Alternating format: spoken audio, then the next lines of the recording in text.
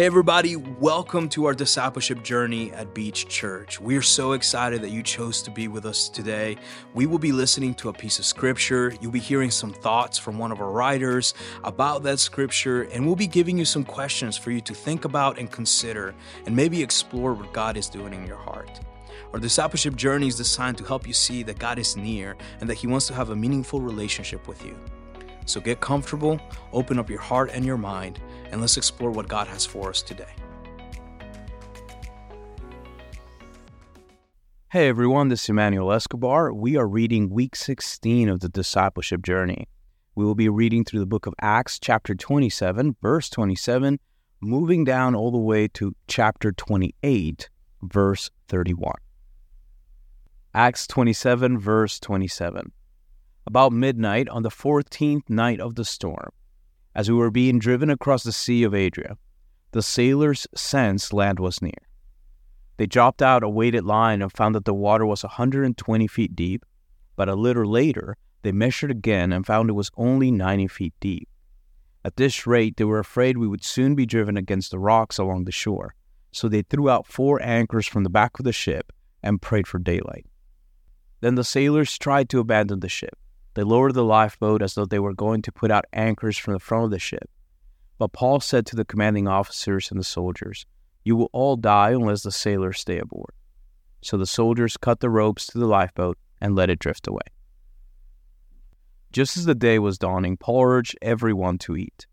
"You have been so worried that you haven't touched food for 2 weeks," he said.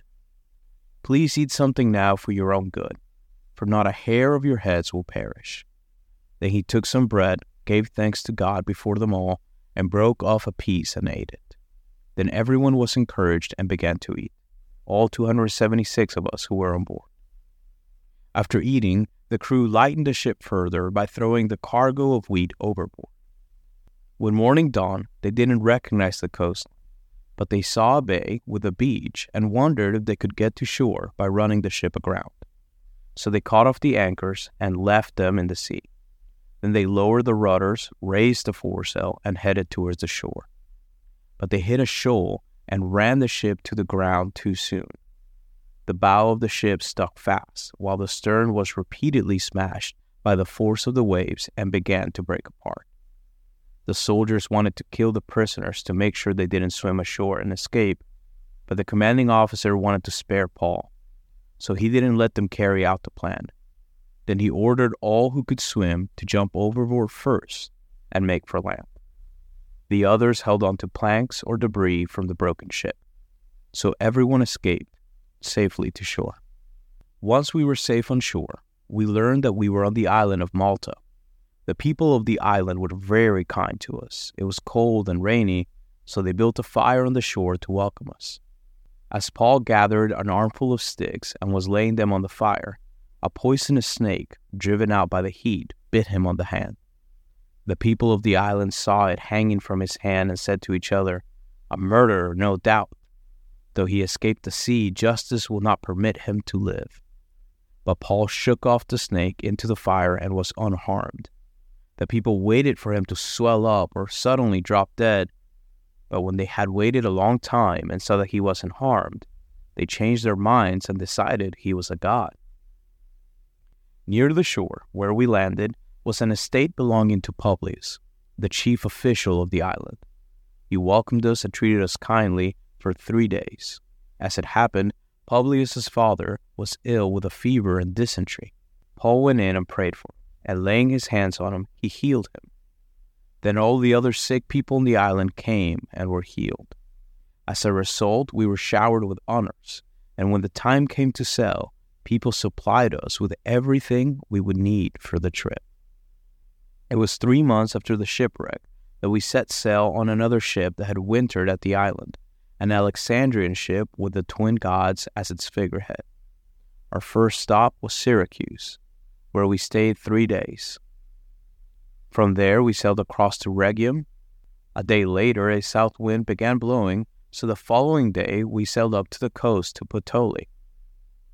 There we found some believers who invited us to spend the week with them, and so we came to Rome.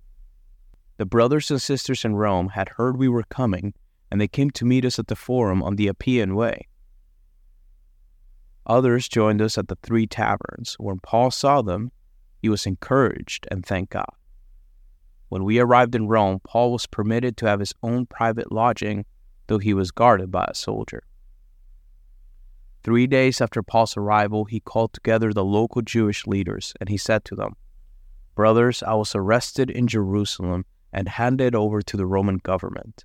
And even though I had done nothing against our people or the customs of our ancestors, the Romans tried me and wanted to release me because they found no cause for the death sentence. But when the Jewish leaders protested the decision, I felt it necessary to appeal to Caesar, even though I had no desire to press charges against my own people. I ask you to come here today so we could get acquainted and so that I could explain to you that I am bound with this chain because I believe that the hope of Israel, the Messiah, has already come."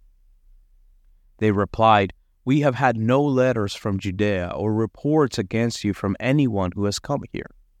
But we want to hear what you believe, for the only thing we know about this movement is that it is denounced everywhere." So a time was set, and on that day a large number of people came to Paul's lodging. He explained and testified about the kingdom of God and tried to persuade them about Jesus from the Scriptures. Using the law of Moses and the books of the prophets, he spoke to them from morning until evening. Some were persuaded by the things he said, but others did not believe. And after they had argued back and forth among themselves, they left with this final word from Paul: "The Holy Spirit was right when he said to your ancestors through Isaiah the prophet, 'Go and say to this people, when you hear what I say, you will not understand. When you see what I do, you will not comprehend. For the hearts of those people are hardened, and their ears cannot hear, and they have closed their eyes, so their eyes cannot see, and their ears cannot hear, and their hearts cannot understand, and they cannot turn to me and let me heal them.' So I want you to know that the salvation from God has also been offered to the Gentiles, and they will accept it." For the next 2 years, Paul lived in Rome at his own expense. He welcomed all who visited him, boldly proclaiming the kingdom of God and teaching about the Lord Jesus Christ, and no one tried to stop. Week 16 journal entry. After 2 weeks of being driven across the sea, the crew senses that they're approaching land. The crew cuts the lifeboats away to prevent anyone from leaving so that they will all be saved. Despite the hardships they have endured and the fear they all face, Paul encouraged them to eat, but not before pausing to give thanks before breaking the bread. The crew tries to beach the ship, but they run aground on a sandbar and the ship is broken up. All 276 men make it to shore, some by swimming, some by floating on broken pieces of the ship. While on Malta, the crew and prisoners are greeted with hospitality, but there was work to be done, and the Holy Spirit was there.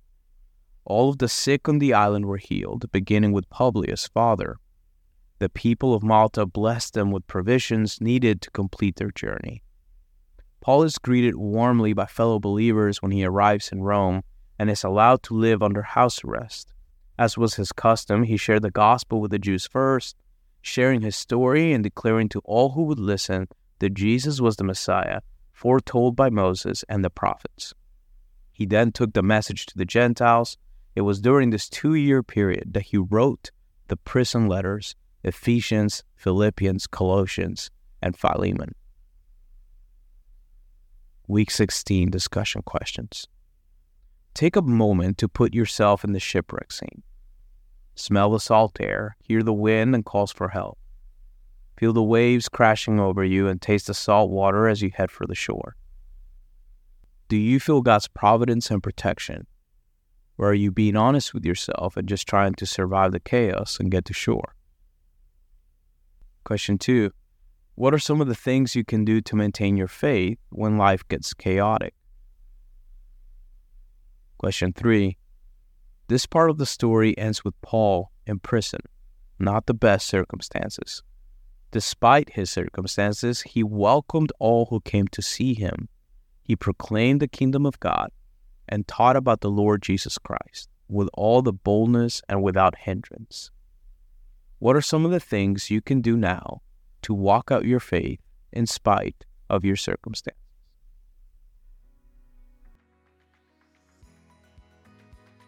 Thank you again for joining us in this last week of our discipleship journey. I cannot believe that we just journeyed through the Word of God for 16 weeks, and I hope that you have drawn closer to His heart and understand how much He cares about you. We cannot wait for the next season of the discipleship journey coming in spring 2024. Until then, if you want to revisit some of our content, feel free to go to beachchurchjacks.com/discipleship journey to find the written journal, as well as the links to the Spotify playlist and even the PDF that you can download as well. We cannot wait for spring 2024. See you guys then.